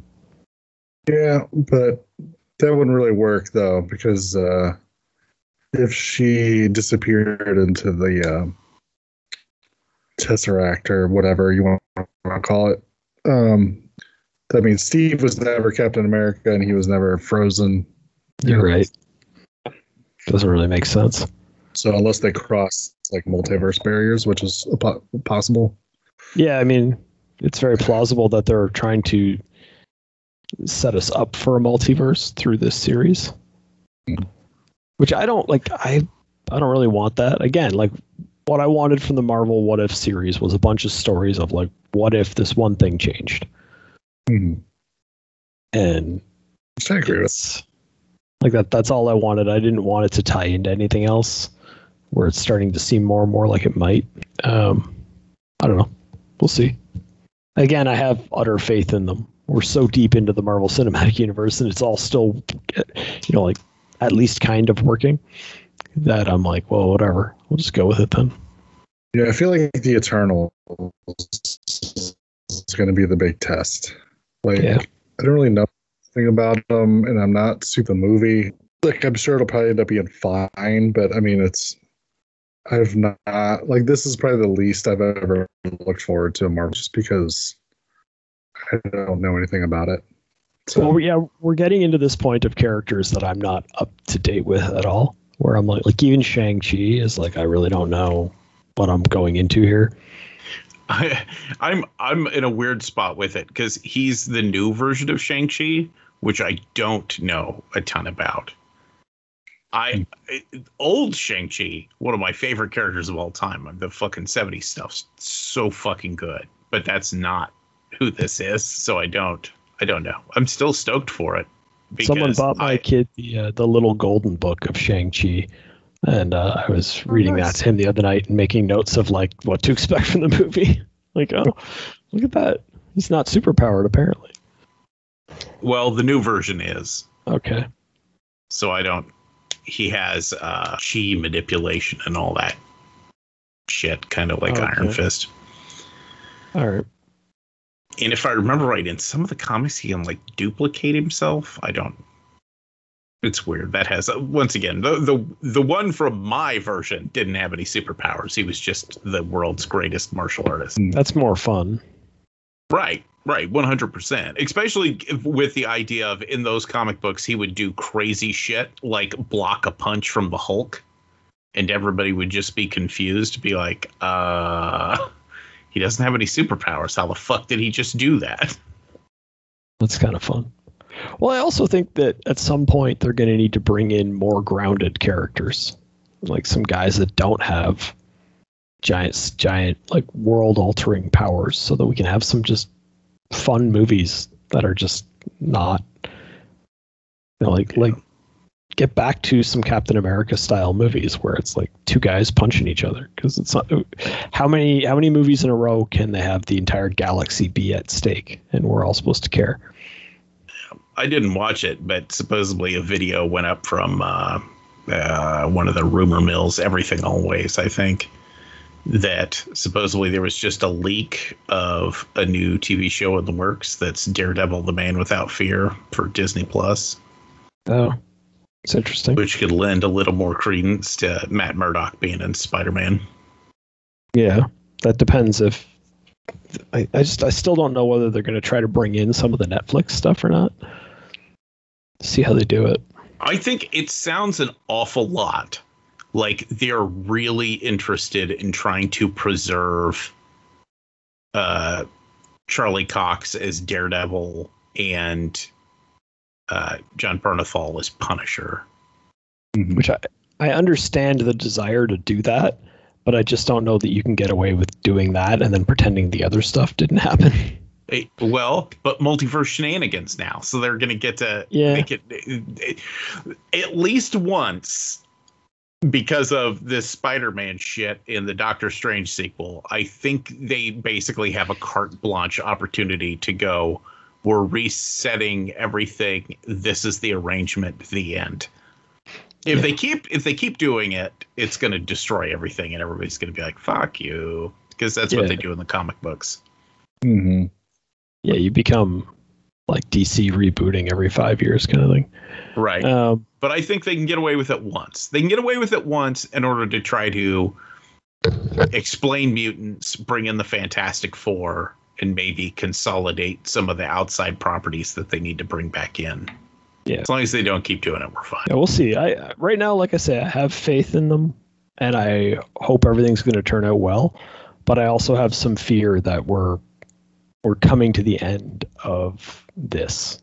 You know, there's already the issue of like we've basically been told that all of phase 1 through 3 was irrelevant because it was all predetermined by some character who we met for 30 seconds. Well, although we'll find out.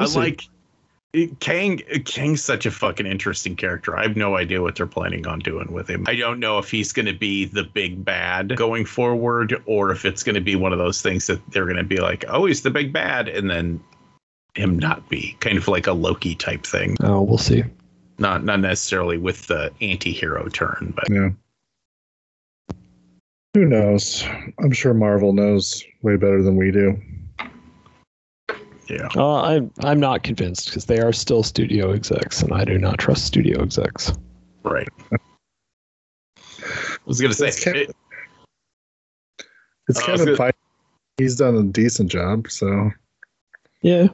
I was gonna say Eternals is the weird one. I know one character pretty well, and that's it.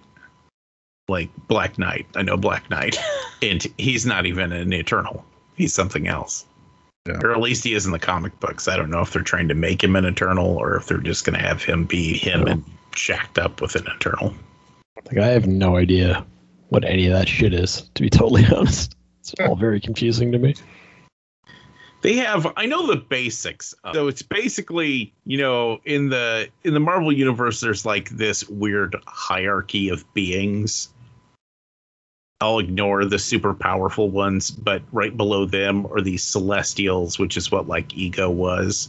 Yeah. And the Celestials like to fuck with stuff. Unknown reasons why. It just seems to be what Celestials do. They just fuck with stuff all the time. It's their thing, yeah. Yeah. So they created humans for some reason, although there's never a good explanation why. And then they created the Deviants, which are basically like horrible monsters. Okay. And they created the Eternals to fight the horrible monsters. And that's it. And basically they stick the Eternals on Earth and they say, you stay here, but you're not allowed to interfere with mankind ever in any acts of, I can't remember what it is. It's like war, several other things, unless deviants are involved. So if the monsters come out and attack somebody, then you can interfere. And that's it. That's all I did. And I can't remember if they were before or after, but they were basically a response to the New Gods in DC. Yeah, that all sounds dumb. It's hard just to explain why, like, okay, half the universe died. And they're still like, nope, can't do nothing. Well, which is complicated because they're using the excuse that a deviant wasn't involved, but Thanos kinda is a deviant. Kinda, not totally, not really. He's technically an Eternal. He's one of them, but he has a single gene of a deviant, which is why he's all purple and weird looking. Yeah. Yeah, still.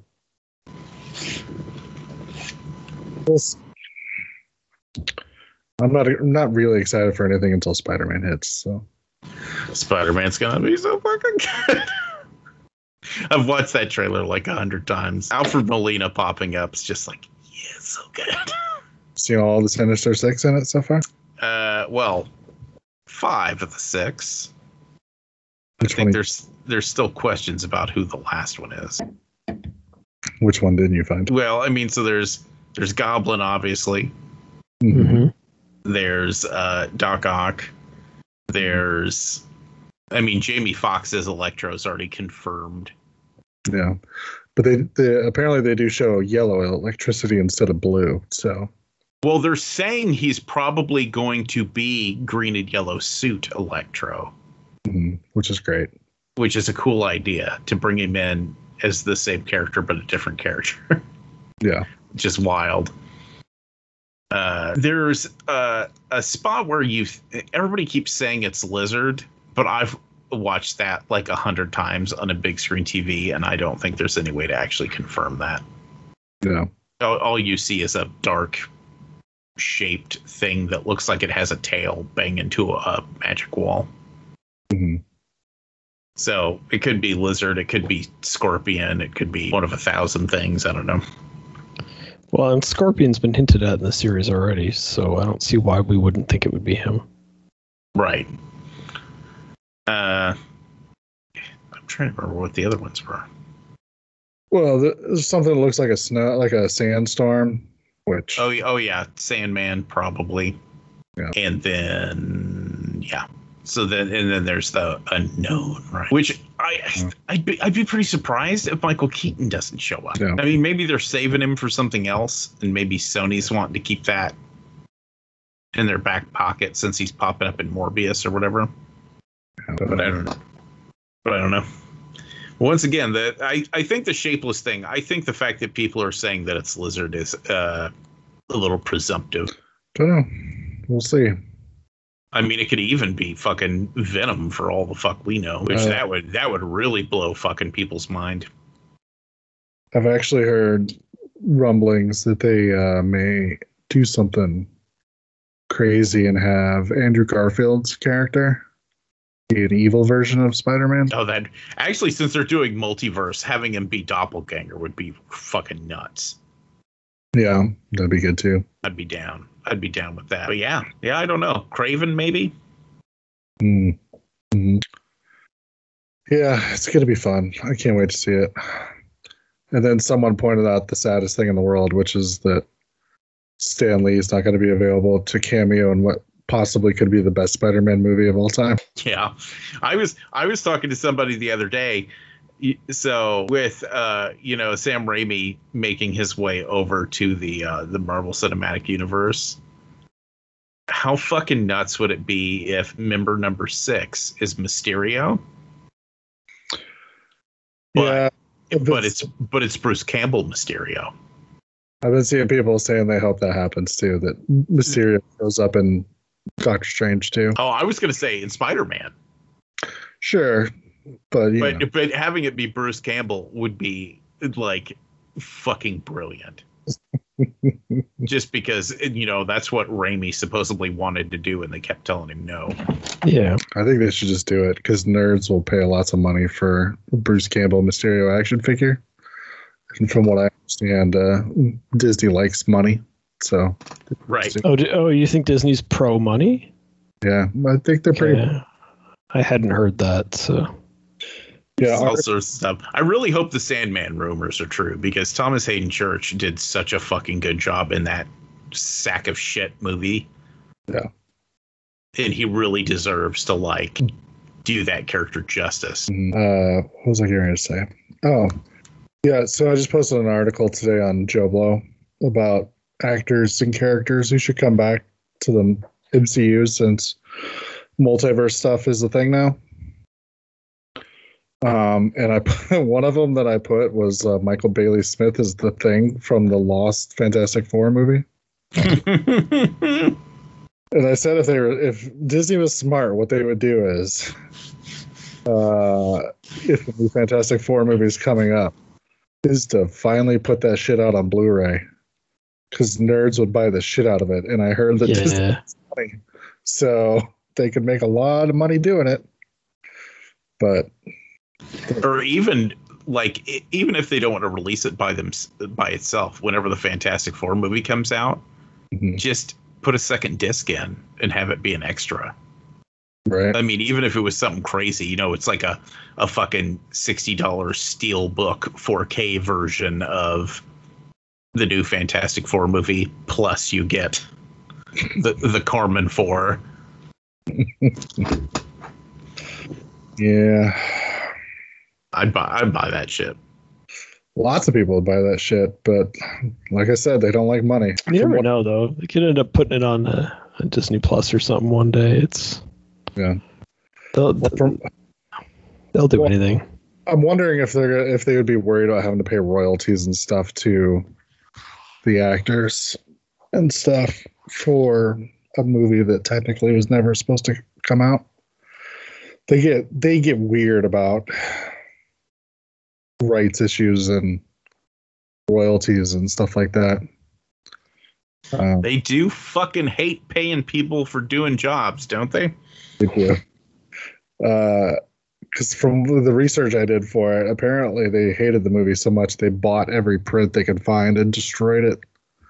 But somebody allowed a copy of it before, which is how it ended up in the bootleg market. Yeah, because they bought the Ultraverse. They bought all the Ultraverse characters. And then their excuse is the way the Malibu contracts were structured, they could never afford to print any more Ultraverse stuff because they'd have to pay too much to the creators.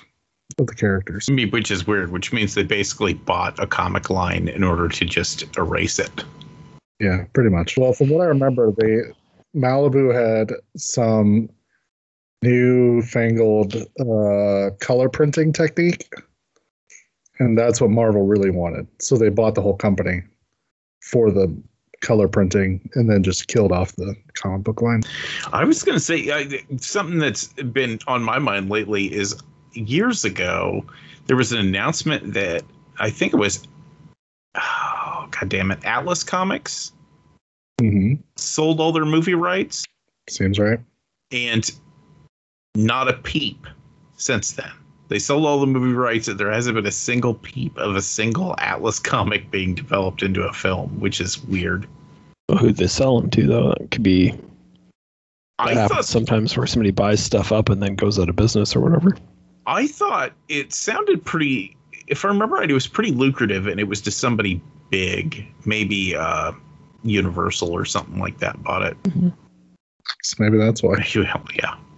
I don't know how Universal stays in fucking business at this point. Because when was the last time they really fucking nailed something? Ready Player One? Or that was a WB thing, wasn't it? I don't know. I mean, they've tried their MonsterVerse shit over and over and over again and kind of just keep throwing flops out. Just trying to think of what the last movie that I knew was a Universal movie. Yeah, I don't know. I mean, I guess Invisible Man did really well, but that's more to do with Blumhouse than anything else. Right. So. And then I was thinking, I could have sworn there were stories about Malibu Comics maybe getting some movies, but... Well, that'd be the Ultraverse, so... Right. Thinking Valiant Comics? Maybe. I don't know. There's so many of those small ones that kind of fluttered around. And then in my head, they all kind of somehow managed to go back to Dark Horse or Image in my brain for some reason. I'm just like, that clearly was an Image comic. And it's like, no, it wasn't. It's some other. Here we go. So Universal Pictures releases the Fast and the Furious franchise. Ah, there's the money. And then they just put out Candyman, Old, and the Purge movies. Yeah, okay, and the Purge stuff. Yeah. Yeah, so I guess they got a couple franchises propping them up. Well, they got good franchises. I guess probably the Fast and the Furious is what probably makes them tons of money. But I'm not seeing like any like, movies to the futures or like anything. So goddamn. Oh, the new Halloween. New Halloween and the sequel coming up. How do you guys feel? I consider those giant monsters, though, I guess. How do you feel about the new Halloween movie? I think the trailer looks awesome. I'm hoping the movie is good. So we'll see. I'm anticipating it being very similar to the last one, which I was like, yeah, okay, that was pretty good. Is that what you think it feels like? I think the last one was drastically overrated. Even though I liked it, I just think it was people who act like it's a really good movie don't know what they're talking about. And I think this is going to be the same. I was going to say, I thought it was a newer, less good version of Halloween 2. And then I feel like this one feels like a newer version of Halloween 6. If that makes sense. The speech he's giving of, he's flesh and blood, but he's transcending. I'm like, fucking druid Michael Myers. That's what we need back in this fucking world. I think people are looking a little too far into that sentence. I don't think they're going to make him supernatural. I pray to God they don't. But yeah, if they do, I'll be bothered by it. I don't think they're making him supernatural. I think they're just making allusions to that. I mean, plus the fact that the Halloween 3 masks were in it, and the Halloween 3 masks were the tie to try to introduce magic in 6. And well, technically the Halloween masks were in the last one too. Right. It's just a lot more focal point in the trailer for this one. I don't know. We'll see what happens. I think it'll be fun, and it'll be what it is. But I don't have a whole lot of hopes that it's not just going to be a weird I feel like they're turning a horror movie into an action movie, and that usually doesn't work for me. Yeah, I don't know. I just want to see Michael Anthony Hall fight him with a baseball bat, though. That should be fun. You know he's going to die like a motherfucker, right? Probably. Although I had heard that they actually asked Paul Rudd if he wanted to come back for that character, and he declined. That kind of fucks me up a little bit, because Paul Rudd usually seems like the type of person who has so much fun with stuff that he would have been like, hell yeah. It could just be scheduling issue or something too, though, right? You never know. From what I heard, he wasn't like, I would not lower myself. I think it was just, I'm not going to be able to do that. But he's like, I don't know if you know this, but I'm motherfucking Ant-Man. Tell the kid from Breakfast Club to have fun. And there is going to be a third one, just to assuage any anger. If they already announced that there's going to be a third one, they announced from the beginning it was a trilogy. Yeah. I still don't. If there's still cliffhanger, I'm still going to be angry, though.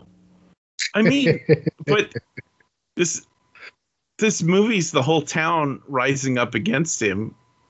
Like, why would?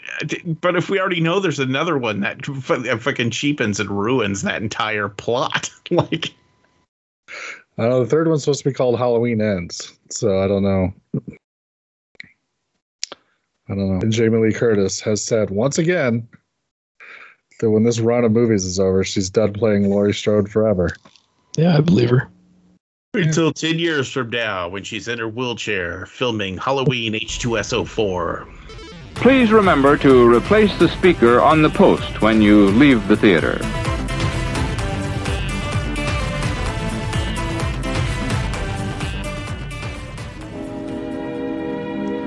And now, folks, it's time to say goodnight. We sincerely appreciate your patronage and hope we've succeeded in bringing you an enjoyable evening of entertainment. Please drive home carefully and come back again soon. Good night.